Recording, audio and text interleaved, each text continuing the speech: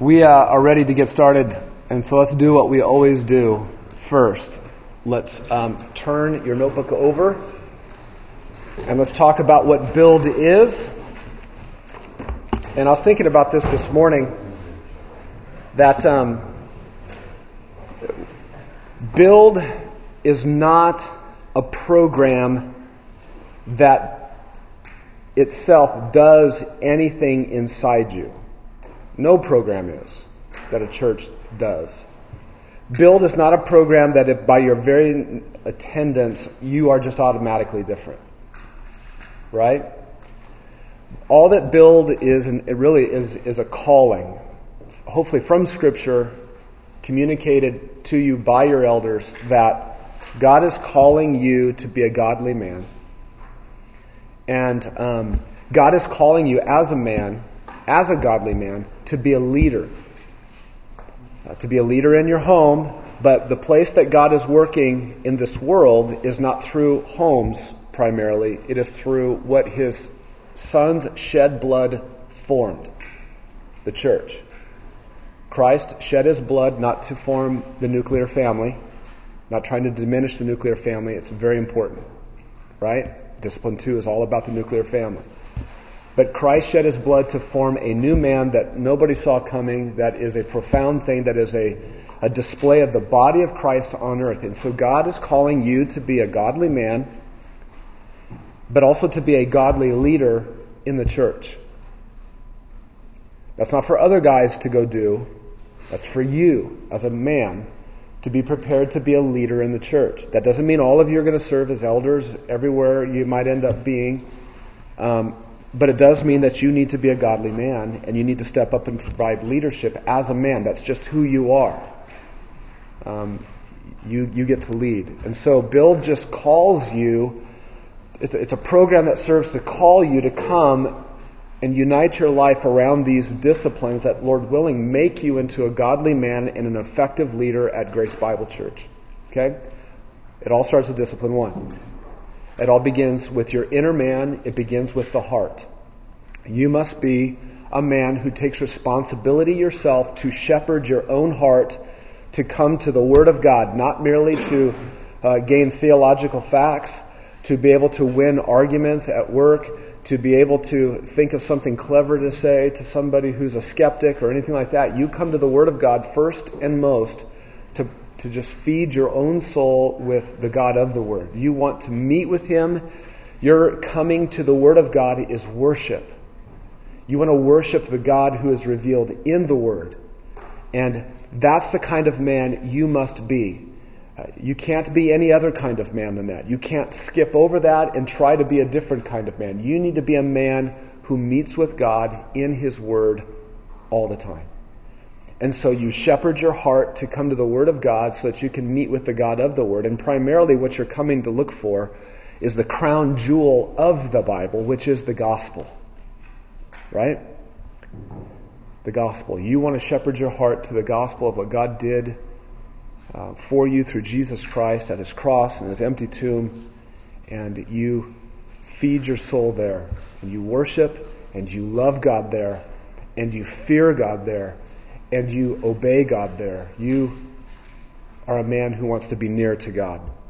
I love the way that the psalmist expresses it in the Old Testament over and over and over. You get the feeling, as David writes, as Asaph writes, as any of the writers of the Psalms express it, you get the feeling like if God doesn't make Himself tangible to them, they will die. Do you get that feeling as you read the Psalms? That needs to be you and me. So we open our Bibles every day. God, if I don't get near to You through Your Word, through revelation, not through just experience, but through Your revelation of Your Word, if I don't draw near to You and if You don't draw near to me, I am nothing. I will be dry. I will have nothing to offer anybody else. My wife, my family will find no benefit from me. I will be chaff to them. And I need to be a different kind of man. I need to be a man who has been near to You. I need to be like Moses, who went up on the mountain. He came back down. He didn't know his face was glowing. And they knew that that man had been with God. That's what your family needs. That's what the church needs, is men who have met with God through His Word. How many different ways can we say it? I don't know. We'll think of some more, I'm sure. But that's it. You start there, and you work the rest of your life to become that. And by the way, do you ever graduate from this pursuit? Never. Will you ever perfect it in this life?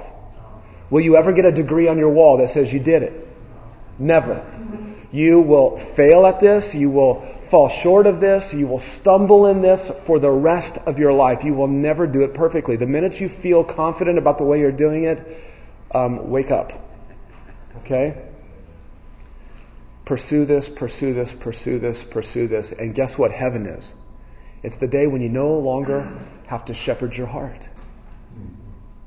Because you get to see the one that you were trying to rub away the sin in your eyes of your heart to see in the Word of God. You won't have to shepherd your heart anymore because you'll be there. And you get finally the one that you were pursuing in the Word of God the whole time. Okay, until then, you'll labor to shepherd your heart. If you do that, the first thing that you need to do after that, the first place of focus and interest for you and for me is in our homes. Jeff. Would it be correct to say you won't have to shepherd your heart once you're in eternity with God? Say it in a different way. Done that? All those things that we try to do and work at doing and pray that we can do to shepherd our heart, they're just going to happen automatically. Right. To a huge extent that we can't even imagine. The reason you and I have to shepherd our hearts now is because we are in a mixed condition.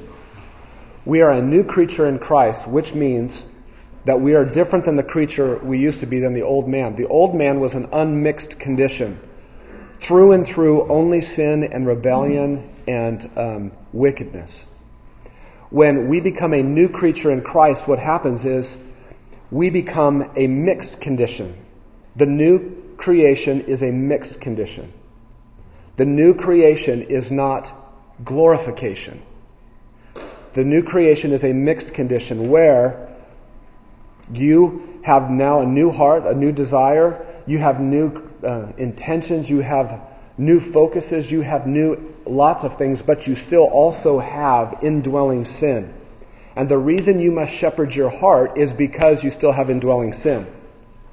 And that sin is a ball and chain. It's not just a ball and chain. That's inanimate. It doesn't want to go in. It doesn't have a thought. Your flesh is not a ball and chain. Your flesh is like a rabid, wicked dog pulling you the other way from God, nipping at you whenever it can. And you must shepherd your heart by dragging it towards God, dragging your sorry carcass before God in His Word every day. That's what you do. When you die, glorification. You are set free from that in all of the ways finally that have been promised to you now, that have been accredited to you now as if they are a done deal. You get all of that. There's no more dog pulling you the other way.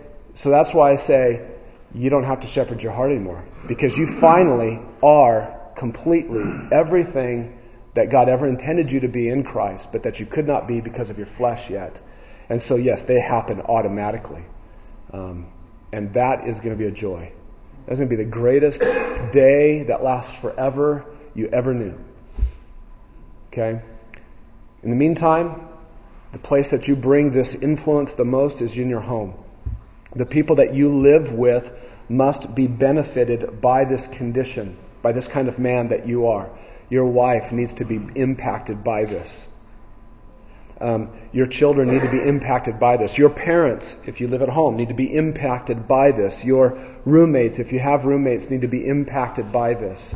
The temptation for man is to try to get outside of his house all of the time, because he has convinced himself, he has deceived himself that all of the important people are outside of his home. All of the important tasks are outside of my house. I just sleep here. I treat the people I live with like roommates, like servants, and I got to get out of here because I have to go work, and I've got to get to the people and the demands that are really important. That's where my life is defined out there as a man. And we're like this from junior high up. At some point, something in the sinful flesh blossoms, And all of a sudden, when you hit about junior high age, a young man is convinced that everybody in his house are the dumbest people on the planet, and they must get out. And then you graduate from high school thinking that same way, and you finally move in with your buddies at college, and that's fun for a while, and then after a while you recognize that I live with more dumb people here. And then you just ignore them, and you just go after other people, but then you deceive yourself into thinking, but when I get married and I create a new house, I would never be that way to my princess. Yes, you will. Yes, you will. So will I. We all do. And we have this tendency to just keep going over the relationships, playing leapfrog over them. And you give that kind of man a responsibility to lead in the church. And he's a man who won't have integrity as he leads because he's playing leapfrog over the people that are closest to him. So you need to shepherd your heart to care for the people in your home. There needs to be a gospel aroma in your household. First and foremost. That person who is shepherding his heart, not playing leapfrog over his home, you want that man to step into the lives of anybody and everybody he can within the church and outside of the church. For evangelism, for edification, for the building up of the body. You want that man. That is a man who is striving to be a man of integrity in his own heart before God and in his family before God and before the church. That's the man you want to be stepping in. That's discipline 3, right? We're in discipline 4. Last time we met together, and today we're going to be spending time in discipline 4, which are the qualifications. And primarily in Build, we focus on the qualifications for deacon in 1 Timothy 3. And so today we'll actually look at the qualifications for deacons in 1 Timothy 3. Really, all of the qualifications that you'll see today could be summarized in following one of the first 3 categories of Build, disciplines of Build. What is he like in his heart before God? What is he like with his family? And what is he like in ministry with other people? Those are character qualifications and abilities for elders in the elder qualifications that basically are summed up in the first 3. So what we're going to do today is give you, I'll point out to you what you guys got last time, the little handout like this from last week. And if you didn't get one from last week, I've got some extras here. I'll give it to you in a little bit. We're going to give you something that you can prayerfully work at to focus on these qualifications in 1 Timothy. So that you can be praying before God, God, make me into a qualified man. Here's what this qualification says about me. And you can pray about it, okay? Discipline 5 is the hermeneutic. What would all of this be if we didn't handle God's Word accurately? What would all of this be if we weren't interpreting the Bible well? If we were coming to the Bible to meet with the God of the Word, but we were taking everything spiritually, allegorically. And then we would be missing what God was intending to reveal about Himself through the normal use of language. And so we're going to talk about how we want to interpret our Bibles. And we'll be doing that if you look on your calendar schedule for Build, that's coming up shortly. I think we've got 2 more meetings after this one, and then we're going to have 3 on the hermeneutic in number 5. And then lastly, the last discipline is the biblical vision and the gospel purpose of Grace Bible Church. We're calling you to be godly men and godly leaders, not at any church, but at a specific church, this church. And so you need to know what the biblical vision of our church is and what the gospel purpose is of our church. And that is summed up in that's the last part. God, the glory of God in the cross of Christ, in the transformation of life by the Spirit. That's the biblical vision. And that moves us in the gospel to draw in, build up, and send out. And we'll talk more about that on our last time together. Okay? Second to last time together, I think. Or fourth to last. I can't. We're going to talk about it before the end. I don't have my calendar in front of me, so I don't have it. Elders, do you have anything you want to add, or anybody, as we think about that and rehearse that? This is what needs to come out of you when somebody kicks you in the middle of the night, when your son or daughter comes and wakes you up and asks you for a glass of water. You say, shepherd your heart, home. What do you want? That's what you do. It needs to just come out at any time. Okay? All right. I'm going to read Acts 6, verses 1 to 6. And then we're going to flip over to 1 Timothy 3. And I'll read that section to you as well. Okay, so Acts 6, and then we'll pray together. Acts 6, verse 1. Now at this time, while the disciples were increasing in number, a complaint arose on the part of the Hellenistic Jews against the native Hebrews because their widows were being overlooked in the daily serving of food. And so the 12 summoned the congregation of the disciples and said, "It is not desirable for us to neglect the word of God in order to serve tables. Therefore, brethren, select from among you 7 men of good reputation, full of the Spirit and of wisdom, whom we may put in charge of this task. But we will devote ourselves to prayer and to the ministry of the word."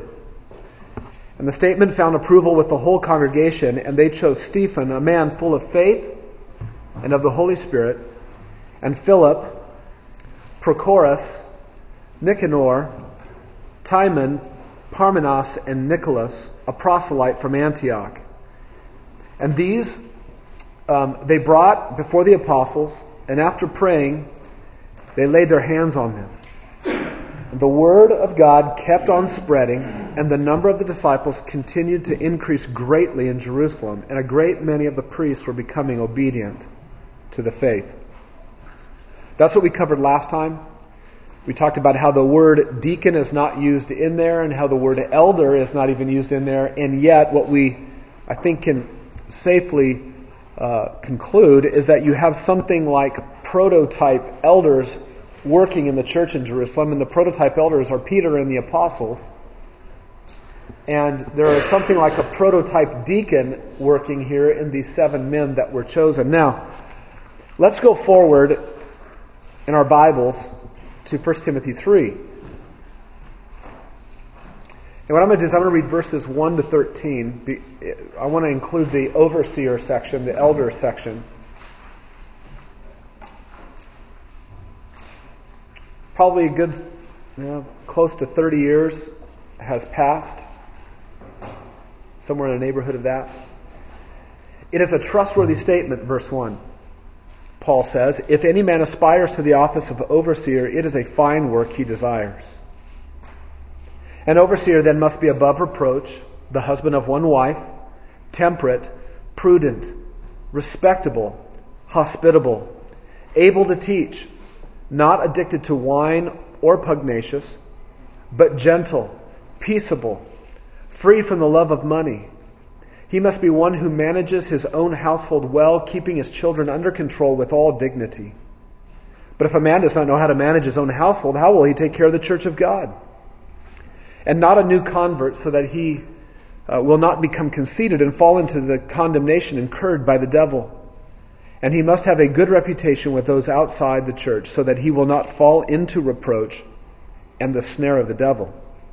And then here's our section.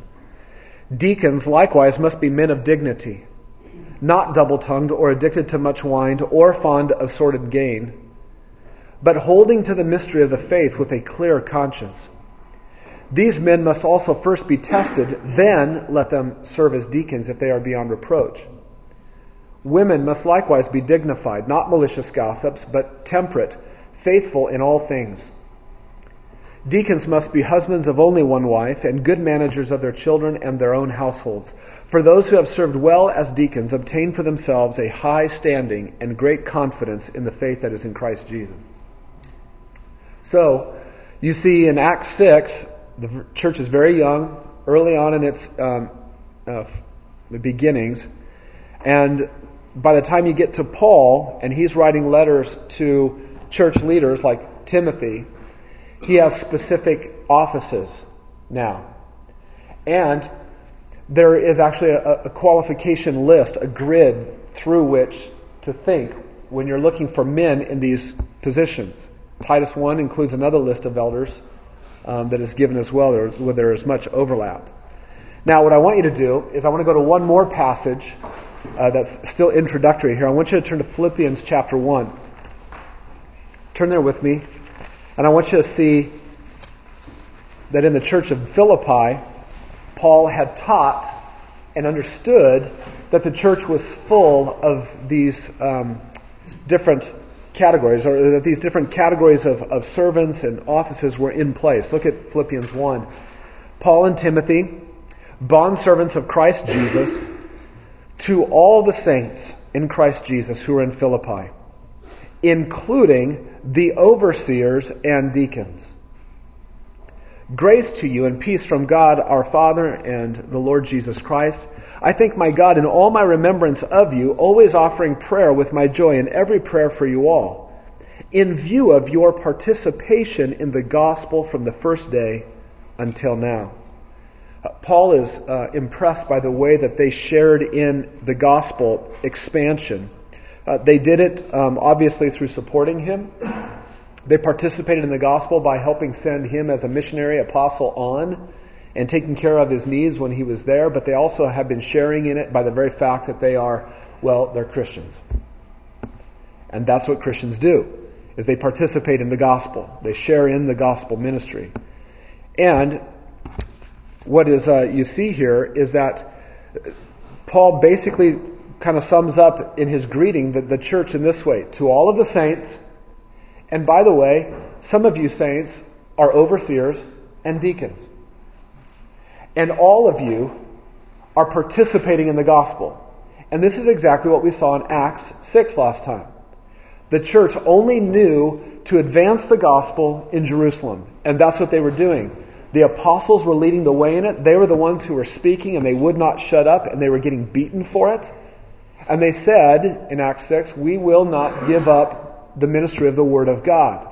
Meaning, the advancement of the gospel in Jerusalem, the proclamation of the gospel in very trying conditions. We're not going to stop doing that because there are widows who need to be fed. So let's find some men of godly character who can do that. And the result was in Acts chapter 6, verse 7, therefore, the church continued to grow. The word of the Lord continued to expand. It was an effective move that these prototype elders made to help the church stay on its gospel mission path. Everybody continued to participate in the gospel in Acts 6. As Paul writes in Philippians, he's writing to those who participate in the gospel. What I don't want us to lose sight of here in the first number 1 here on your paper is just the greater context in which deacons sit. I don't want to talk about deacons and just look at deacons only. That would be like from the illustration last week where we would talk about some people who are a really well-ordered kitchen and a well-staffed kitchen, and they were serving men all in this, dressed the same, food. The bigger context was that was a battleship racing across the ocean to go attack an enemy and protect its people. That's the big picture. We don't want to talk about deacons and just talk about an office. We're talking about what the church is. The church advances the gospel of Jesus Christ. All of us as saints participate in that. And so even today, as we jump into 1 Timothy 3, I don't want to lose sight of that. We're not just talking about a guy who gets to wear a little badge that says deacon. Okay? We're not going to hand out any badges. We don't need no badges. Or whatever it is. But, okay, we're talking about the big picture here. We don't want to lose sight of that. Okay? All right. Here's what I find interesting. Saints, overseers, and deacons. Would you go to a church where there was leadership but there were no saints? Just general, that would be a weird church, wouldn't it? Yeah, it would be like that. Would you go to a church where there were just saints but no elders? How many of you have ever gone to a church, though, where there were saints and there were elders, but there were no deacons? Why is that acceptable? Why? Why is the deacon category negotiable? We don't need that.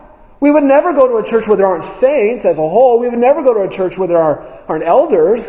But deacons is just this weird thing nobody knows, and every church has got their own little weird way of looking at it, and it's wrong.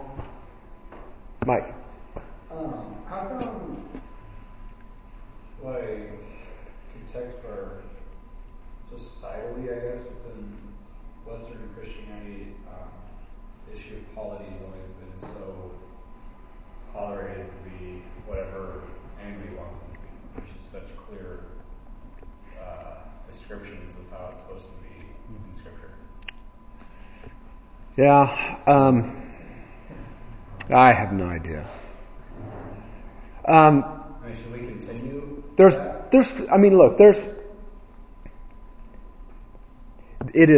Scripture is clear, I think, in regards to elders, overseers, pastor, shepherd. That's clear. I think that's unmistakable from Paul's writings to Peter in 1 Peter 5. And people just have their way of wanting to organize and lead, and sometimes that just kind of overpowers passages. And the question for us would be, in what weird ways do we do that we can't even see, that we need to be humble about and approachable about? And I don't know. Some of it's carryover from, earlier church history where maybe the church didn't reform itself enough, and it just kind of hangs on. Mixing church and politics together, when the state and the church kind of come together in Europe like they did in ways, or in England, and you kind of terms carry weird significance in ways that they shouldn't. I don't know. I find it very refreshing to be in a non-denomination and be able to have freedom as a Bible church to be able to just say, you know what, I don't want to ignore church history, and I don't want to pretend like I'm an island, but I trust my Bible, and I want my Bible to tell me what an elder is. And I want my Bible to tell me what a deacon is. I don't want a denomination to necessarily tell me what a deacon is. I'll listen to them only so as they tell me what the Bible says clearly. Not what their denomination thinks, not what their catechism statement says, not what anything. I want to just come here. And I find that to be very refreshing. Are there drawbacks with that? Yeah.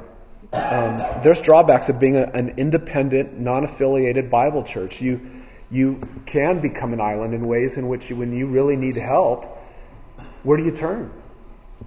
I know we had to do that in our early days when I came. We needed help because we were dissolving in ways, membership-wise, and we had trouble with our mother church. And where did we turn for help? We had to create fellowship with another church that was like-minded, and we went to Sovereign Grace in Gilbert, and they pastored us. Yeah. Could some of it have to do with the flexibility for timing, and that interjects man's opinion of when is the right time? I think about a lot of churches two churches I'm thinking in particular that I've been at had elders, but no deacons. Yeah. But I think if I were to be totally fair, I would put at the end of that yet. Mm-hmm. Versus my brother's church, he's in a Baptist church on the East Coast, and it is a deacon-run church. It's almost as if The deacons there existed before the church did. They were there are deacons, and like the pastor is under the deacon board. Right. So there's the man's right. some freedom with his timing issue that is taken. Yeah, and that's a great point. And that's where we've viewed ourselves, and we will not graduate from this view of we are constantly working and laboring to continue to develop elders by God's grace. Only God makes an elder. Men don't make an elder. But we get to serve in that by providing context like this. And when we started here, we didn't have deacons. Or we did, but then they all left. And there was one left. And then we had to start, working again at this, and we had to give this a lot of thought. That's why this is in build, is because we spent, I don't know how many years, guys, at the beginning, at least when I first came, 8 years ago, that we labored to figure out what a deacon is and what it's supposed to be in Scripture. So, yes, I don't want to poo-poo a church that's not there yet. The goal is be aiming for it, be making steps towards it. You can't have a church without saints. That's an oxymoron. You can't have a biblical church without an elder, at least. You would think. But you can have a biblical church without deacons yet. That would be what I would call into question. Okay. I'm saying, as you read 1 Timothy 3, Tell me where you get the sense from that passage that it's okay that deacons are in such a different category than elder, that, well, you can have something legitimate without them. I guess I'm thinking about it in Acts 6. There's now we have this need in our gospel mission. Now we have, because we don't want to be distracted from our gospel mission. And there are, I think, churches that don't have sufficient distractions from the gospel mission to require deacons. Yeah. And my question would be, you're right, what is true is that there will be some needs that will all of a sudden come up on the scene that will be of such a nature that it will require a servant layer of leadership that you did not have identified before. That's okay. To pretend, though, like, therefore, everything that was going on before, we just didn't need deacons. I don't see 1 Timothy 3 spelling out deacons that way. I think the goal would be to constantly, if I would understand Timothy right, or what Paul's writing to Timothy, you better be laboring by God's grace to put the things out in front of the men in a church that the Spirit would love to use to draw a man into elder qualification and would love to draw a man into deacon qualification. And you better be going after it, because it's just a matter of time before either something comes up where you're going to need a servant layer of leadership. It's going to demand, you're going to need it yesterday. And if you haven't been preparing for it, they went into the body and they found men who already were full of the Spirit and full of faith, godly men. They found those men. And the church has to labor to do the soil to make sure men are ready to just grow in that environment, so that when the time comes, you can reap and you say, here's one. And I would say even before that, look already. Great, you don't have a crisis. Praise God. But what do you have going on where it would be really beneficial for the elders to have a servant layer of leadership that can do what only they should do and can do best, so that the elders can continue to be freed up to advance the gospel in significant ways? I think we've been very arbitrary as the church in America about deacons. Eric. As you're saying, a church needs to have the saints, the elders, and the deacons. And I was wondering, somebody who is new to our church, how long would it take them before they realize that we did have deacons? Because we often don't talk about that. And so just like how that would be awesome. Right.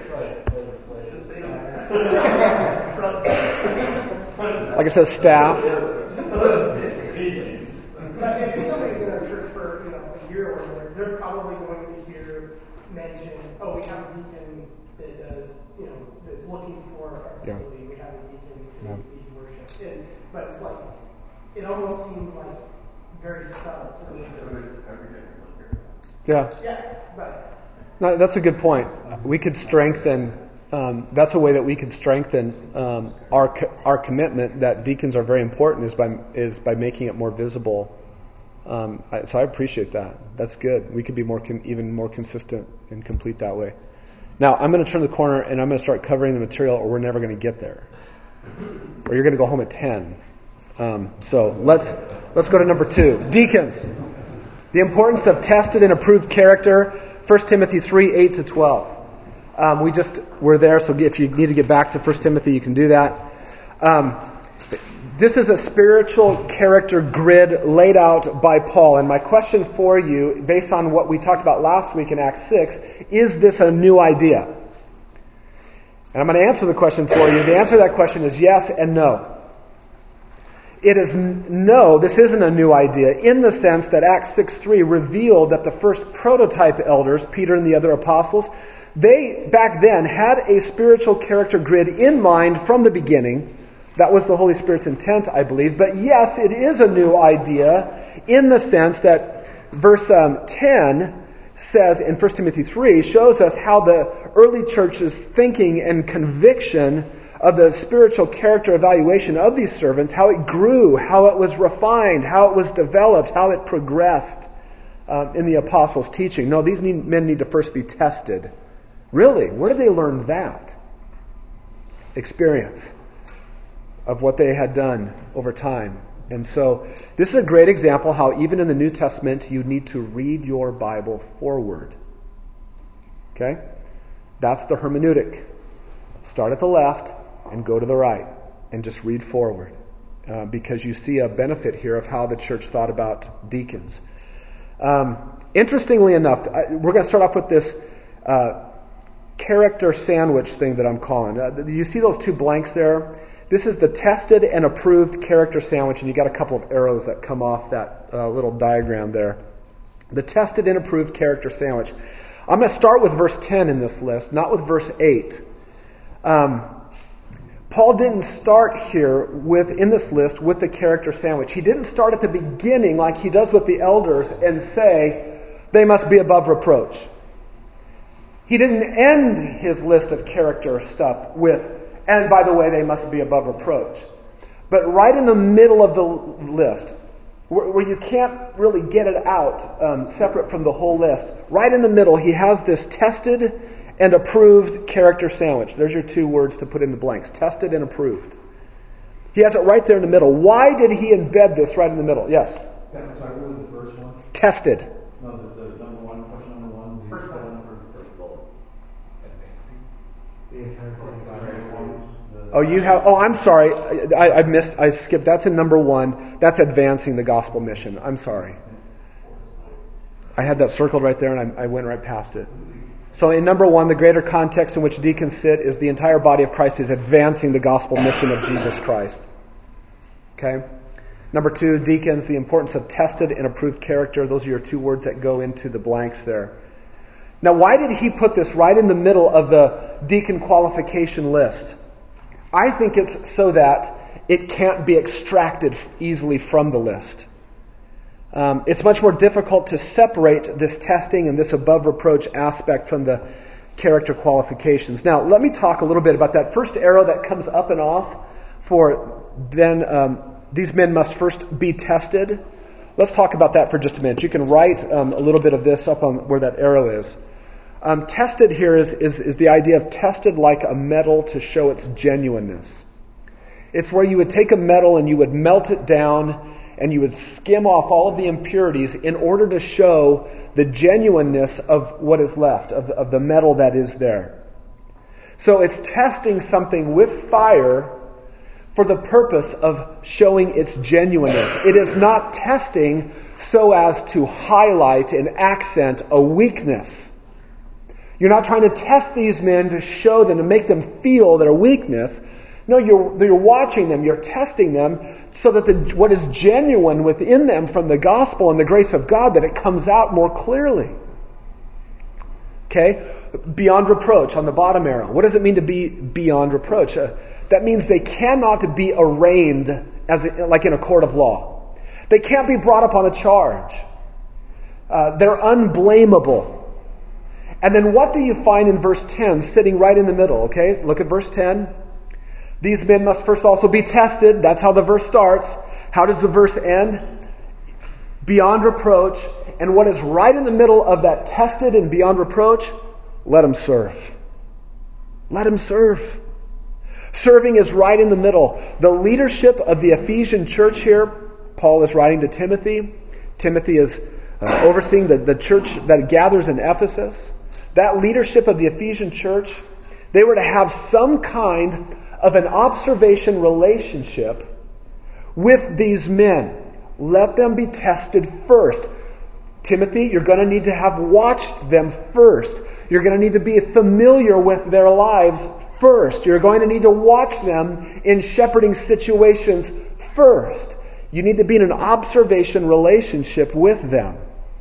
This is not the idea of, hey, we're going to make you a deacon. You're going to try it out for 6 months, and then we're going to reevaluate if we want to keep having you do that. That is not what is meant by let them be tested first. It means, no, just watch them in ministry. Observe what they are like in ministry.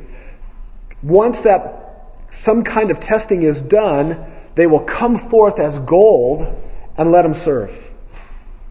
And so one of the things that we hope Build will accomplish is in this room, You have 1, 2, 3, 4 and a half. Because he's an incher. Almost 5. Am I missing one of us? Yeah, SMED doesn't count. No, but what we're trying to do is have elders accessible to the men and elders closer to the men in the body so that we can begin some kind of an observation relationship with you men, so that we can be close to watch you, how you serve in the body. Okay? Let me talk a little bit more about beyond reproach. What does that mean? Yes? Well, I just wanted to make a comment. To me, it's just the beautiful upside down economy of the church is shown here. You test them, and in the world, they go up. But in the church, they go down to serve. That's right. It's just humble. Thank you for pointing that out. It's good. Beyond reproach, this is often in Paul's list, of qualifications. This is that umbrella summary qualification concept. The same idea exists here with the elder list, although he uses different words for it. In chapter 3, verse 2, an overseer then must be above reproach. Verse 10, let them serve as deacons if they are beyond reproach. They're two different words, but it's the same idea being communicated. The qualifications specifically in the list, they show what it means to be above reproach. But above reproach or beyond reproach is kind of an umbrella concept. These are spiritual qualities that all Christians are to possess. Did you know that? Did you know that you, as a Christian, are supposed to be above reproach? It's easy for us because we come across those words and they stick out to us when we look at elder. Oh yeah, elders need to be above reproach. But then when we read those words in other parts of our Bibles, they just glide right past and we forget. And so I want to not let them glide past this morning. Watch this. All Christians are supposed to be above reproach. Go to Philippians 2. Verse 14. I'm going to go quick, so you got to be fast. Do all things without grumbling or disputing, so that you will prove yourselves to be, watch this, blameless and innocent, children of God, here's another word, above reproach in the midst of a crooked and perverse generation among whom you appear as lights in the world. Who's he talking to? The saints in the Philippi. All of you. Blameless and above reproach. How about 1 Thessalonians chapter 3? Verse 13. Now back up to verse 11. Now may our God and Father Himself and Jesus our Lord direct our way to you, and may the Lord cause you to increase and abound in love for one another and for all people, just as we also do for you, so that He may establish your hearts without blame in holiness before our God and Father at the coming of our Lord Jesus with all His saints. This is a church that at most is probably 3 months old.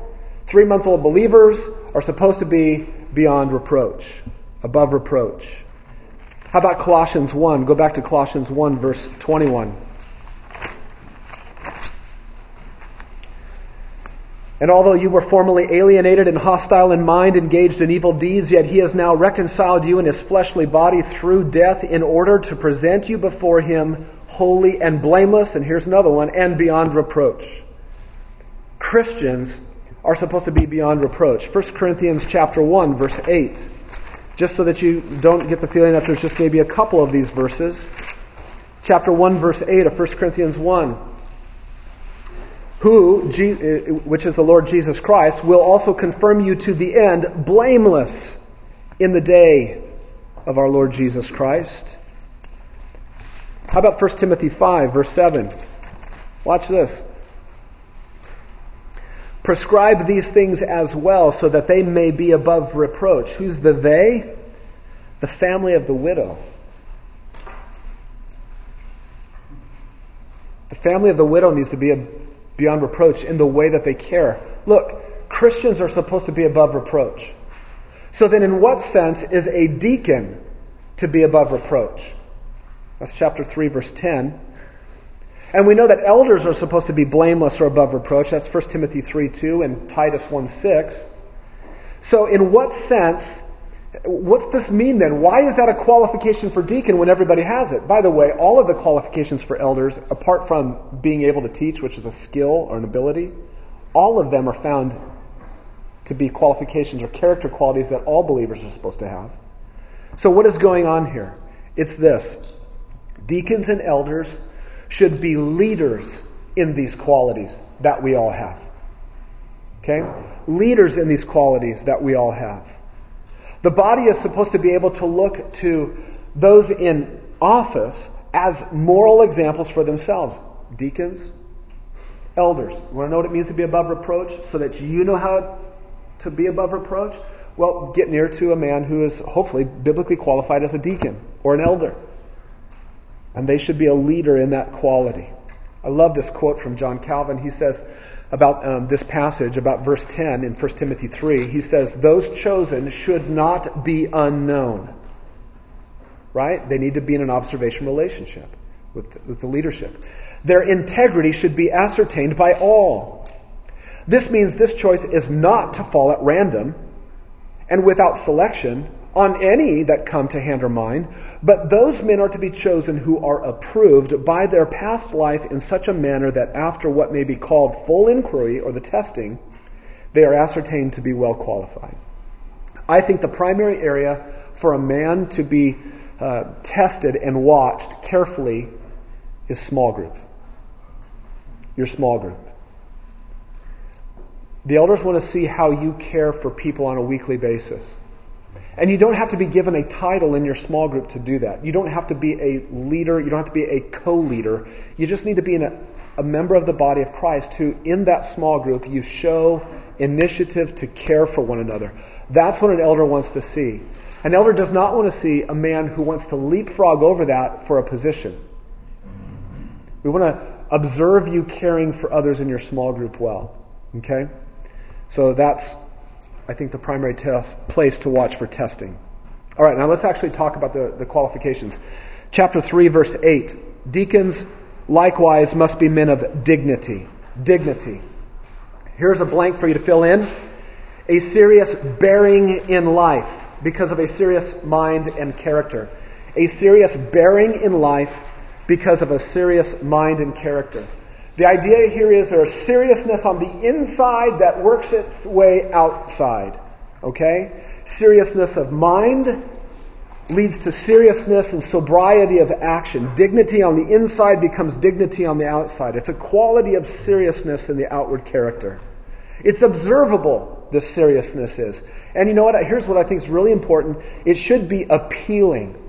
The dignity that you see in somebody else, the sobriety that you would see in this kind of a person, it should be something that's appealing, that you look at it and go, man, I need to be like that guy in his dignity, in his sobriety, in his seriousness. He's worthy of honor. I want to be that way.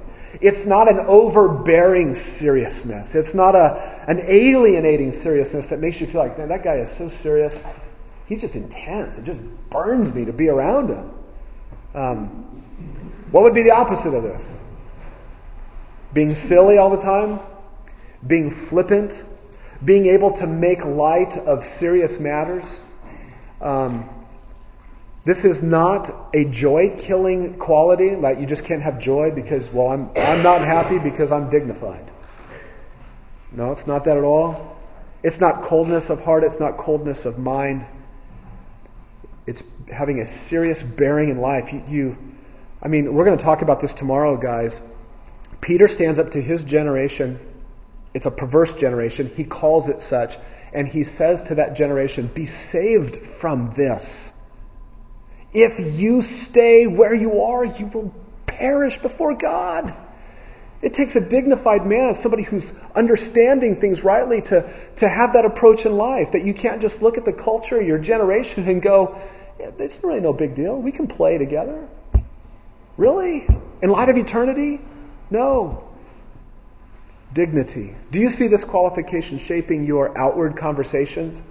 The things you talk about? Do you see your conversation shaped by this? If so, it should be first because your prayers reflect this seriousness of mind before God. Your thought life reflects this seriousness of mind. Your attitudes, You want to watch it come from the inside out. Second qualification, the deacons must not be double-tongued, verse 8. Not double-tongued. Here's your blank. As notes are compared on the man's words, discrepancies do not become apparent. Discrepancies. If you were homeschooled and need some help spelling, look at somebody next to you. I'm not making a joke about all homeschool, just that homeschool table over there. I'm sorry, that's not even fair to do. Cass, can you just erase that? Okay, so here's the idea. Double tongue. Here's what the word actually is. It literally in the Greek means two words. Two words. Okay? A man cannot be a man who has two words. Double-tongued. A tongue that talks this way, and then a tongue that talks this way. It's just one word. One tongue. Okay? It could be the idea of being a talebearer or a gossip. That could be. But I think it's more the idea that there's consistency in what the man says. He doesn't. Here's the way that it most troubles me, perhaps in my own life, is when I am around maybe my fellow elders or others in the body, and we might be talking about something that's going on in the body that's maybe challenging. I know how I need to talk, and I know how I need to see it, and I know how I need to view it, and I represent it that way. I can go home sometimes to my wife, and I've kind of unraveled by that point. I've become maybe overwhelmed by it. I've allowed myself to become anxious about it. And now I begin to talk about that situation in another tongue, in another way, with other words, where it's not right, it's not fair, it's unjust, it's this. And so I just spoke one way to my brothers and my fellow saints in the body about it, and then I went home and I spoke about it in a completely other way to somebody who I could complain to in my mind, thinking that I can do this, and it's okay. So I could be a man of two words. It's not consistent. I'm more afraid of that than I am of, in one group, I never cuss, in another group, I do cuss. I'm concerned about that. Not that I don't do that. But I'd be more concerned about the fact that I just can easily talk one way to one group, and then I can complain in another with my wife, my family. You may have two human audiences, guys, but you always have one divine audience. And the way to solve your two words problem is by reminding yourself there's only one audience I'm speaking before and talking before today that matters most. And that doesn't cause you to neglect and not care for people well with your words. It only means that you will care better for them because you're thinking about God as you speak, and that will minister to the souls of the people that you're with. So it's sincerity with your words. Your speech is characterized by integrity and consistency and honesty. Can you imagine this? Imagine the situation in Acts 6. There's a whole disgruntled group of people who are not being fed. And then there's Peter and the apostles over here. And you are supposed to be the men who are going to go step into the middle of that complaint that arose. And what are you going to hear when you're there? And when you're there, you're supposed to represent the leadership that laid hands on you. And you could portray to them, after hearing all of their complaints, you could go, yeah, I know. Peter, this one got by Peter. Peter, we know where Peter's strong and we know where he's weak, and this is where he's weak. And then you go back over to Peter, and then you talk to Peter like he's just the best thing since sliced bread. And what a godly leader you are, and what a wonderful man you are. You see, can you see the temptation? I'm going to take your side over here in this complaint, and I'm going to sound like I'm with you, and then you're going to come over here on this side and sound like you're just right with the leadership. A deacon needs to be a man who doesn't have two words, but only one. Not two tongues, only one. So, does the content of your speech or your portrayal of what happened change as your audience changes? I'm just being honest with you. I find that happening far too much. My audience changes, I can talk about it differently. I want to become a man who does a better job of that, of just having one word. How about the next one? Not addicted to much wine, verse 8. Here's your blank. A repeated habitual turning of thought to or use of alcohol. It's a repeated habitual turning of thought in your mind to alcohol or use of alcohol. I'll tell you what I mean by this. There's a present tense verse here on the addicted. That's what shows the habitual action. And what's in view here is thought, and how your thought and judgment is impacted by alcohol's effects. And then the reason for that is because of something grammatical that is going on here. The verb is used with the dative, and you don't need to necessarily know what that is. It's just that it shows that it's an inward, it's a connection to thought, that the thoughts are constantly falling towards this use of alcohol or alcohol itself. It's basically a person who has become preoccupied with alcohol, with alcohol's presence in his thought life. It'd be like somebody working repeatedly in his mind to figure out when's the next time that I can have another drink. Not because necessarily I'm an alcoholic, but my mind it's my center of gravity. I just fall towards this. It's a part of my life. It's a part of who I am. And so when's the next time I'm going to be able to do this?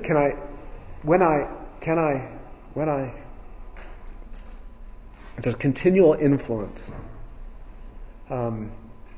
If he wanted to say not drunk, he could have said not drunk. I think he's trying to get to something here that's going on in the mind before drunkenness. Now let's talk about, there's two parts.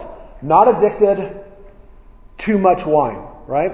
Now let's talk about both of those two parts for a second. Both of them need to carry their appropriate weight in order to complement the other. For instance, let's take the blank over here, wine. Okay, not addicted, too much. Take that word out for a minute and put anything in there. In one sense, you could substitute anything else there, right? Not addicted to prescription drugs. Not addicted to, obviously, just drugs.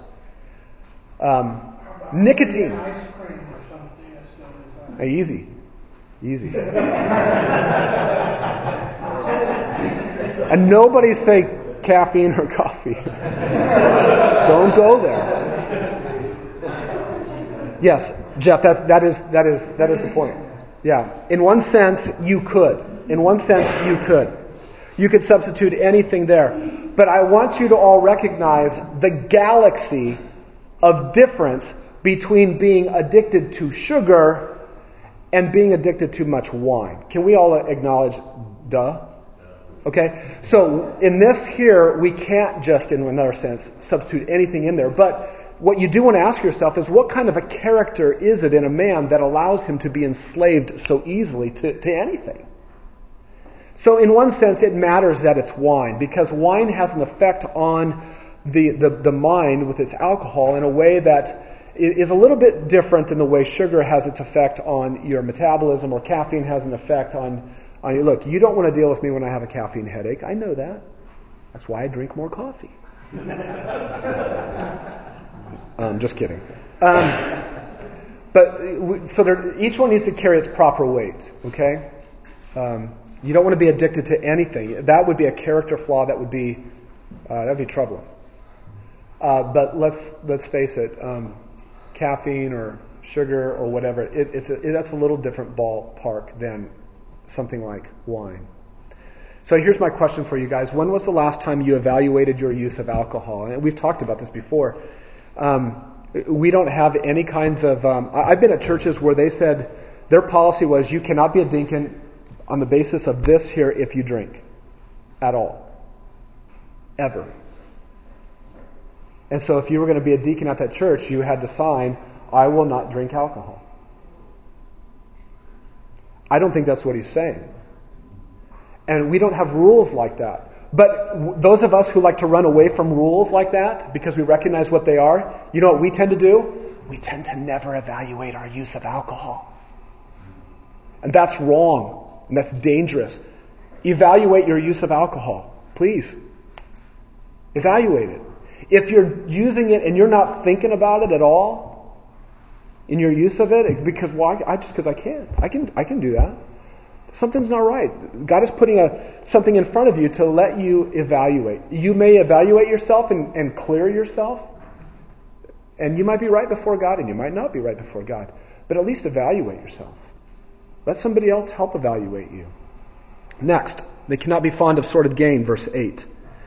Here's your blank. Loving the gain of wealth in such a way that it causes my character to be questioned. You can gain wealth in a way that does not cause your character to be questioned at all, right? You can love the gain of wealth in a way that would make people go, huh? What's going on with that man's character? It's material, monetary gain from a questionable motive, perhaps. Maybe gaining it in a dishonest way, dishonest gain. Sordid in the sense of dishonest. In other words, I think what Paul, I'm going to try to read a little bit between the lines, and so I put this out humbly, not as authoritative, but imagine you're feeding a bunch of widows bread.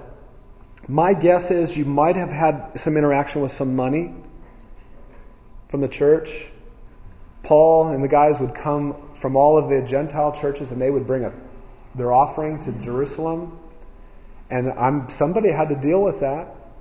And did they have to deal with a man who tried to gain personally and profit personally through money that was coming in? Maybe so. Deacons in our church are going to be dealing with operating within budgets, are going to have expenditures in their areas of ministry. They're going to have reimbursements in their ministry. Can you imagine this? What would have happened in Acts 6 if they stepped into helping those? That was a potentially racially charged moment, right? The Greek widows are being shunned by the Hebrew believers. Okay? Imagine if a deacon steps in the middle of that and all of a sudden it comes out in the midst of that there's a financial scandal because he was pocketing some money for himself. What would that have done to the moment? Okay, men who are going to be stepping into situations like that need to not be fond of sordid gain. Question for you, how much attention are you giving to your spending habits and the little things? Always start there, the little things, the little things, the little things. Be faithful in the little things first. Bigger responsibilities will come later as you are faithful. Next one, verse 9. Holding to the mystery of the faith with a clear conscience. What on earth is this? Here's the way that I would summarize that. Here's your blank. An ever-present grasp on what is believed, which causes the conscience to affirm, not condemn the man or his ministry. What do I mean by an ever-present grasp? The verb there is in the present tense, and so it's an ever-present. You're always grabbing onto it and holding to it. You're always strengthening your grip, repositioning your hands to get a better grip on it. It's an ever-present grasp on the mystery of the faith. Summarizing that with what is believed. Okay? Remember how Paul uses the word mystery and how many of the New Testament writers use the word mystery. The word mystery is just the opposite of the way that we often use mystery. What is a mystery? I'll tell you what's a mystery. Is what causes the corn patterns in fields in Scotland or whatever. That's crop circles. What is that? We don't know. I mean, somebody knows probably. I don't know. But I'm trying to think of something that's a mystery that we don't have all of the answers to. Paul didn't use the word mystery that way. Paul used the word mystery as if at one time it was unknown, but now it is a revealed mystery. We use the word mystery in the sense of it's not revealed yet. Paul used it just the opposite. It's a revealed mystery. The mystery of the faith. The mystery of the faith. The word the faith is not believing, the act of believing. It's the content of the gospel. Paul uses the word faith that way many times. And I think this mystery of the faith probably includes the doctrine of how the church is supposed to be functioning together, not just Jesus Christ crucified for the atonement of sin, forgiveness of sin, expiation, propitiation, justification, not just those core elements of the gospel faith, but I think the mystery of the faith here is also involved here with Paul in terms of how the church is to be structured, how the church is to be organized, how the church is to view its leaders. Because where could you go in the Old Testament to get that? Where do you go to the Old Testament to appeal to what a deacon is? It's not there. There needed to be a revelation of something that wasn't clear before of what came, and that's the New Testament. That's Paul's writings. So faith is the content of what is believed, the gospel, and the mystery that's associated with this is probably, in my opinion, tied with the church. And your conscience is a gift from God that either affirms your actions and your thinking or it condemns you. It brings conviction about what you think, about what you say, about your attitudes, about your deeds, about your desires, about how you conduct your relationships. And so, having biblical conviction in action here is what is going on. And the conscience does not condemn this man. He holds to the teaching of the apostles in such a way that his conscience affirms him, not condemn him. Does that make sense? So, holding to that constantly would mean holding to the Apostle Paul's words, holding to the New Testament. Here's questions for you. What role does the Word of God play in your life, guys? Do you have a clear conscience about these things? Let me ask you this. Do you have a clear conscience about, first, the way you approach God's Word? Do you have a clear conscience about the manner in which you approach God's Word? Do you approach it with, if I don't come here, I'm going to die? Or do you come here approaching it with a lighthearted attitude? Do you have a clear conscience about the way in which you approach God's Word? Do you have a clear conscience in the motive that you have in coming to God's Word? What's your motive for coming here? We talked about that with Discipline 1, right? Do you have a clear conscience about that? Do you have a clear conscience about the frequency with which you come to God's Word? Do you know that you need to be in the Bible more than 2 days a week? And your conscience is just keep chopping at you? Okay? Do you have a clear conscience about the level of doing that accompanies your hearing of the Word of God? Are you doing what you're reading and what you're hearing in God's Word? You need to have a clear conscience. A deacon needs to be one who's leading others forth in that clear conscience. Drop down to verse 12. We're going to skip verse 11 because it's just hard and I don't want to deal with it. Verse 12... We're going to come back to it at the end, I promise. Husbands of one wife. A one-woman man. Here's your blank. A one-woman man. Deacons need to be husbands of one wife. See, now we're entering into Discipline 2 on the home, right? This is not a marriage qualification. Paul is not saying the man must be married if he's going to be a deacon. This qualification is not merely that. It's because a man can be married and not be a one-woman man, and he should not be serving as a deacon or an elder. Do you understand that? You can have one wife in your one home with your one family, but not be a one-woman man. Okay, so this is not merely a marriage qualification. And it's more than just remaining sexually pure in your deeds. Okay? But your thought life is the place to start here. That you strive to be a man with thoughts, you strive to be a man with desires, a man with love and affection for one woman only. And it would be your wife. What if you're single? You are striving to be a man with thoughts and desires and love and affection for one woman only. Don't know who she is yet? Or you might know who she is. You might be dating her, courting her, engaged to her, whatever, but you're still working as a one-woman man. It's possible to be a one-woman man before you're married. And the same would apply here for this qualification within the elders. So this qualification, from our opinion here at Grace, does not prohibit a single man from serving as a deacon, nor as an elder. Verse 12, they need to be good managers of their children and their own households. We're still in Discipline 2 here on the home. Here's your blank to fill in. He provides direct and ongoing oversight of children and household affairs. He provides direct and ongoing oversight. There's your word. Oversight of children and household affairs. The verb here in verse 12, good managers, is a word that is made up of it has a main word and it has a preposition attached to the front end of it. It's the idea of standing before. Standing before. He is a good stander before others. He has a good standing before others. And it doesn't mean standing like reputation. It means proximity. That he stands as one who is before his household. He's standing before it to manage it, to care for it. He's in proximity to it. There's a connection between the deacon and his home.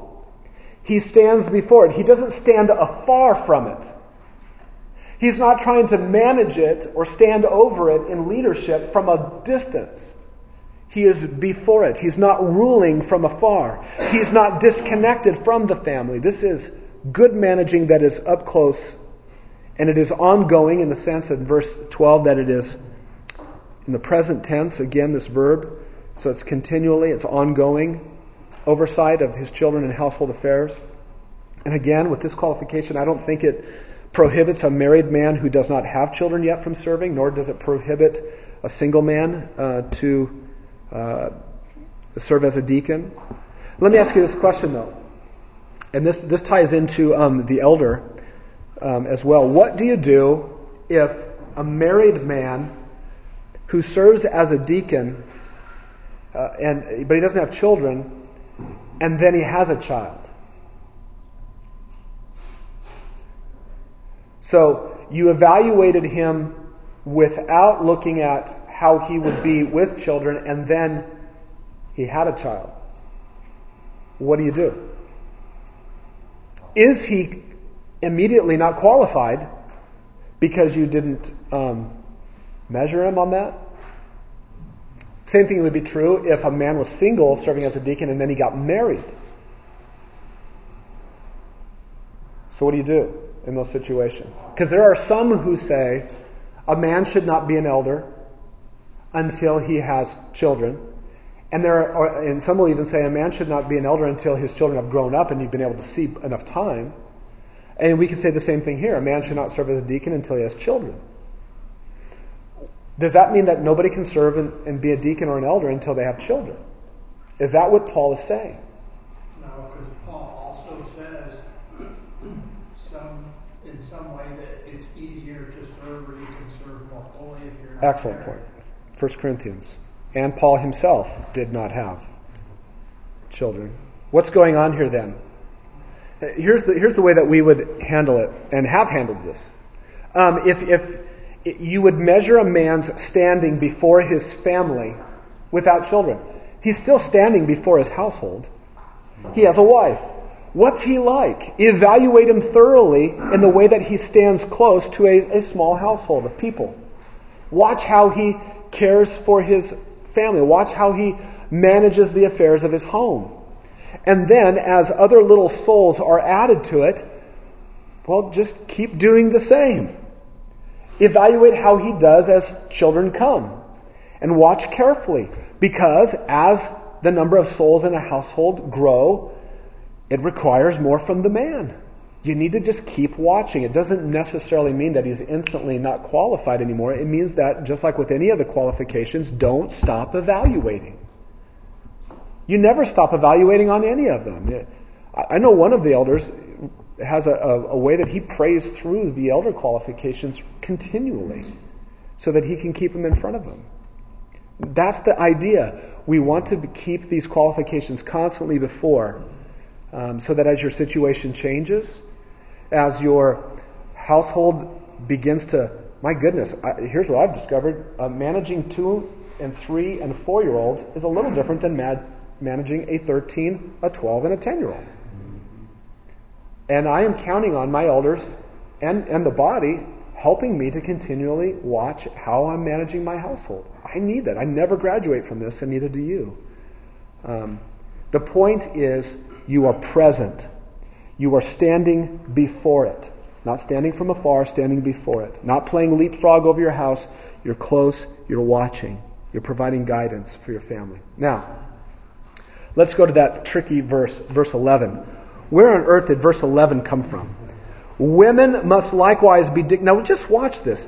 Verse 8, deacons likewise must be men of dignity, not double-tongued or addicted to much wine, fond of sort of gain, but holding to the mystery of the faith with a clear conscience. These men must first be tested, then let them serve as deacons if they are beyond reproach. Skip verse 11 for a minute. Deacons must be husbands of only one wife, good managers of their children in their own households, for those who have served well, etc. It would seem like we could just keep going. Why is verse 11 there? Why is verse 11 there? Well, you have two options that have met interpreters and commentators on this. Two options for how you're going to translate verse 11. And verse 11, the key word to translate correctly is the first word. I'm in the NAS. It says women. Other translations, my guess here, are going to say wives. I think most of them say wives. Some translations, I forget which one it is. I don't know if it's the King James or New King James. But one of them actually translated as deaconesses. New King James says wives. Wives, okay. So what's going on here? Who are these women? And that's what we need to come up with. There are two options available in the that position themselves before you as you look at it. One would be you can translate it as deacons' wives or women, just women in general. That'd be the first way. If you took it that way, if you said it was deacons' wives, what you mean is, in verse 11, he says, now the women, and what he means by that are the wives of the deacon, the women who are connected to the deacons that he's been addressing.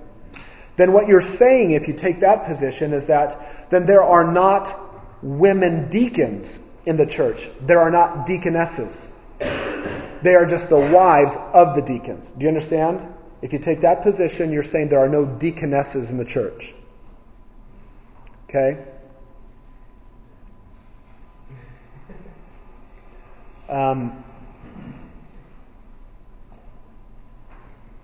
If you take women in this verse, on the other hand, as just general, in the sense, then what you mean by that is actually women deacons, deaconesses, serve in the church. These then would not be the women that are necessarily connected to these deacons. There might be a single woman in the church, a godly woman in general, and she is serving in a more official servant leadership position in the ministries of the church or in a ministry of the church. And so you have some really good men who say it's deaconesses, and you have some really good men who say it is the wives of deacons. Let me tell you where your church is at here, where Grace Bible Church is. We believe that it's the wives of deacons, that that's the best translation to take. This means what we think Paul is doing here is that he is not highlighting, now understand the flow of chapter 3 here, Paul is not highlighting a third office of servant leadership. Elders, then deacons, and then deaconesses. We do not think he's doing that. Rather, he's only highlighting two offices, elders and deacons, and the ones mentioned in verse 11 are the wives of the deacons. That's what we're saying. Why do we think that is the way to go? I have 6 reasons for you there that I want to run through with you, just so that you understand this. Here's why I think it's the wives of deacons, why your elders think it's the wives of deacons. First, number 1, Paul does not use a third specific leadership title or office position in verse 11, like he did with both overseer or elder in verse 2 and deacon in verse 8 and in verse 12. Rather, he used a generic word, women. It's just the generic word for an adult woman. It would be, for instance, it would be like this in our day. Let me give you 3 different people. Police officer, fireman, woman. Office or position, just a woman. Do you get a feel for what that feels like? That's the word that Paul used, just woman. If he wanted to show another office, he could have used another word rather than just women in general, but he didn't there. So this generic word's meaning for women, listen, it doesn't have to stretch at all to mean wife. It doesn't have to stretch at all. That's the way you would refer oftentimes to a wife of a man, the woman. Don't go home and say, woman! Okay, that would be bad. Doesn't quite work the same way. Okay? So the word does not have to stretch at all, but guess how far it has to stretch to mean deaconesses? I think it has to stretch much more to mean that. Number 2, the placement of verse 11. Where is verse 11 placed in this? This is really interesting. It's sandwiched in the middle of the deacon qualifications. Look, it goes verses 8 to 10 on the deacon, and then you have the woman mentioned in verse 11, and then it goes right back to what? Deacons again. That's an interesting placement, isn't it? It would seem logically disjoint if Paul was introducing a new office. Elders, blah, blah, blah, blah, blah, blah, blah. Deacons, blah, blah, blah, blah, blah. Deaconesses, blah, blah, blah, blah. Wait, I forgot something. Back to deacons. That seems odd that he would spell it out that way. Rather, however, if Paul is dealing with wives of deacons, it fits perfectly. Because what does he get to next in verse 12? You have to be husbands of only one wife. That woman. So that's number 2. Number 3, historically, let's talk about church history. We don't find conclusive evidence for women deacons, or actually deaconesses, during New Testament times. There's no evidence yet. This is from Alexander Strauch in his book on deacons. The first positive identification of deaconesses that we actually have is found in writings of the Eastern churches of the Roman Empire that date around 230 in AD 230. So that roughly 230 years after this time, that's the first time that the word deaconess is actually referenced in connection with the church. Now let me just give you something comparable. About 230 years ago now, we signed a Declaration of Independence and a Constitution, and we became the United States of America. There are things that we have now present in our life that were not present back then. Cell phones, all kinds of things. It would be strange to take something that we have now in our life and impose it back on that period, would it not? So I want you to get a feel for how long 230 years is. The first time it comes up is 230 years after the New Testament period. And so if somebody would appeal to something written in AD 230 and say, well, see, the early church had deaconesses. In the Eastern Empire, they did. That's interesting. That doesn't necessarily mean I've got to change the way I view my Bible and what it says, right? So historically, we don't find evidence of that. Strauch says this: the beginnings of a feminine diaconate are indeed hidden in shadow and darkness and difficult to perceive with any exactness, historically speaking. That would seem strange because deacons are not in shadow or darkness. Elders are not in shadow and darkness because they're spoken about clearly in the New Testament. Number 4, the majority of English translations, here's another reason why we take wives of deacons. The majority of English translations actually go with wives rather than women or deaconesses. King James Version goes with wives, NIV, ESV, the New English Bible, the New Translation, the Good News Bible. NASB is one of the only translations which translates it as women. Now, why did they do that? They picked the least interpretive word. They chose to go with the word that said the least about trying to influence you one way or the other. They just took the generic meaning of it. It means women. Now, I believe that is absolutely right. I have the position of now having to interpret who are those women. I think those women are the wives of the deacons. Would it be helpful for my position if they did what the ESV did, the NIV, the King James Version, all the other ones, and actually interpreted as wives? Sure, that would be helpful, but that doesn't seal the deal. Do you understand?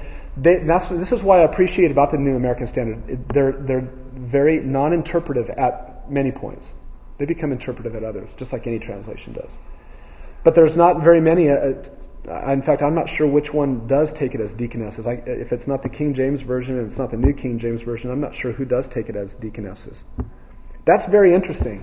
Your English translators don't make that interpretive decision. Okay? Number 5. Wives of deacons avoids any potential conflict with Paul's earlier teaching in this letter on women not being out in a position of authority over men in the church. 1 Timothy chapter 2, verse 12. Since these women here in 1 Timothy 3 would be under the ministry of their husbands. And number 6, the early church in Acts 6 decided, this is very interesting, guys. In Acts 6, the early church decided to go with all men servants. Prototype deacons. When it might have been thought to be really wise to pick some women, because who's not getting fed? Women! What a great opportunity for women's ministry. It wasn't an auto repair ministry. It's an excellent point to bring out, I think. But it would have been a great moment to have an official place for women to serve, but the early church chose to go with qualified men instead. So what does this mean then? Deacon qualifications, verse 8, 9, and 10, and then verse 12, and something said in verse 13, and then right in the middle there's women. What does this mean for deacons at our church? Listen, this means that the deacon application process, which a husband goes through, guess what? His wife also needs to have her character evaluated in these areas right here in verse 11. So if you want to talk about this whole position, you want to tackle Tom afterwards, please do. And talk to him. Let me go through quickly the qualifications in verse 11 for the women. Be dignified. She must be dignified. That's the same qualification in verse 8 for the man, so I'm not going to cover that one. Verse 11, I'm not going to cover it again. It's the same thing. Everything that we said up there could be said here. In verse 11, she must not be malicious gossips, or they are not to be malicious gossips. Here's your blank to fill in. Slanderous accusations are not thrown at others. Here's the Greek word. I love this. Diabolos. Diablo. The slanderer. Diabolical. In gossip, many like to tell others anything bad that they found out. Can you imagine what that would have been like in the situation with the widows who were not being fed? If a woman sat there and a wife of one of the deacons heard this, or wife of one of the prototype deacons hears something, it'd be really easy then when you go to the next widow to make sure she's got food to repeat some things that were said, and the way that she's slandered, you can just repeat that, and oh my goodness, it could be wildfire. Now, why is this character quality associated with women? For the same reason that the one-woman man is addressed to men and not to women. We have our unique temptations and weaknesses that are rooted in our genders as well. What does it mean to be temperate? Verse 11. She must be temperate. Here's your blank. Avoiding whatever might cloud and prevent clear-headed thinking. Clear-headed, that's what goes in your blank. Clear-headed thinking. The same word is actually used in chapter 3, verse 2 with the overseer. It's the word temperate there. Oh, is that what it is there? Or is it, temperate? I switched back and forth at one point doing ESV, and so it's sober-minded, I think, in the ESV. So anyway, that's the same word. So the elder are to have this qualification as well, that the wife has, or of a deacon. That means she's sober, she's alert, she's watchful. It includes also, some think, being free from the clouded thinking that alcohol can bring. This word temperate might be tied with, being clear from the effects of alcohol. Last qualification for the woman, faithful in all things. Here's your blank.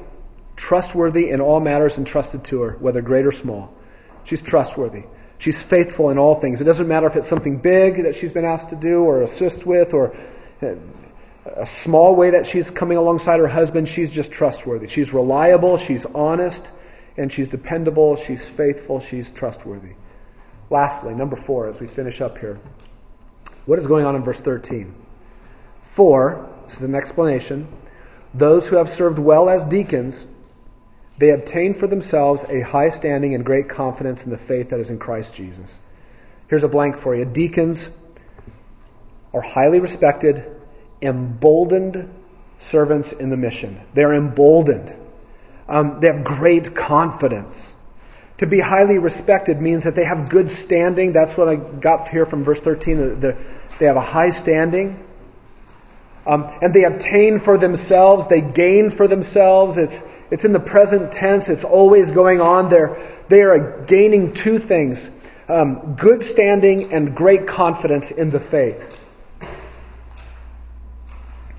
The idea of a high standing is it's the word that is used for a step or a base or a foundation, a pedestal. It's like a deacon who serves well is a pedestal in the presence of God, that he's set securely with confidence before God.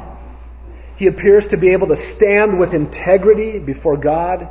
He has assurance, he has boldness in this.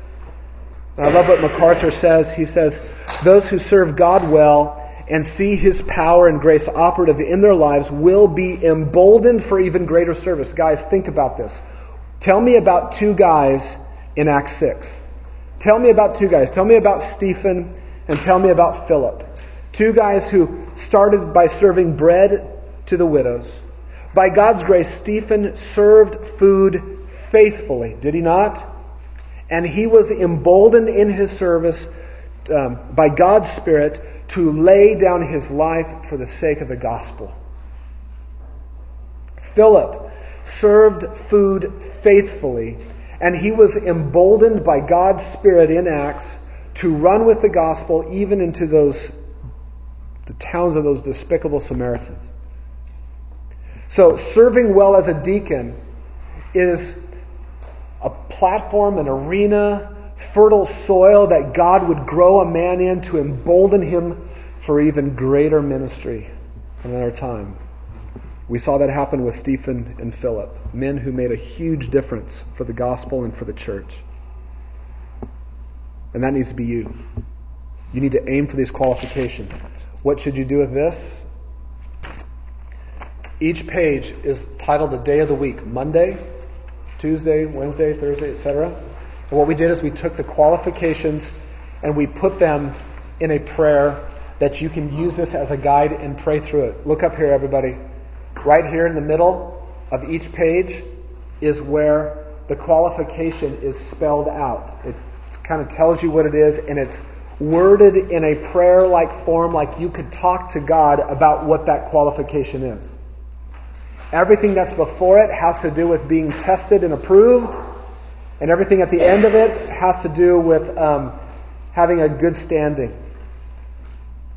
Okay? So the only thing that changes on each one of those prayers is that middle paragraph as the qualification changes.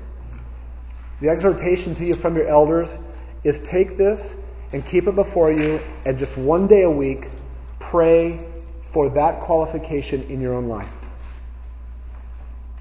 When I think about the men who are in Build doing that, and doing that consistently, that gets pretty exciting to think about. What God might do with a bunch of men who are praying to this end to be this kind of a man. If you were not here last week and you did not get one of those handouts, I'm going to put them right up here on the table. I've got about 10 of them, I think, like that. So go ahead and come on up and get those.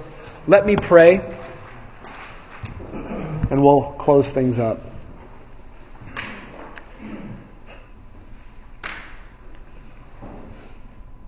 Heavenly Father, we thank you for what you have revealed in the New Testament concerning deacons. And Lord, I pray that you would help us to hold them in the high place that you have them in the church, in the Word of God, that we would not think less of them, and that we would also not push them beyond their realm of ministry to a place where they're not supposed to be.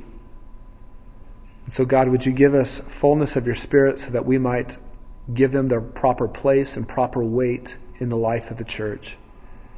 I pray for the deacons of Grace Bible Church that you would help these men to stand with a clear conscience before you, that they would feel your grace upon them as they serve well. I pray that they would gain a high standing and have great confidence in the gospel, in the faith, the content of what we believe that is in Jesus Christ. And I pray, God, that you would raise up many, many, many more men who are deacon qualified, who can function in a layer of servant leadership in this body that would help the church be able to continue to advance with the gospel in this community and around the world. That it would be a blessing to the elders as they give even more undistracted attention to the ministry of the Word. So God, we look away from ourselves and we look to you, and we depend upon you to build this church in this way. And we ask this in Christ's name. Amen. Guys, thank you for coming.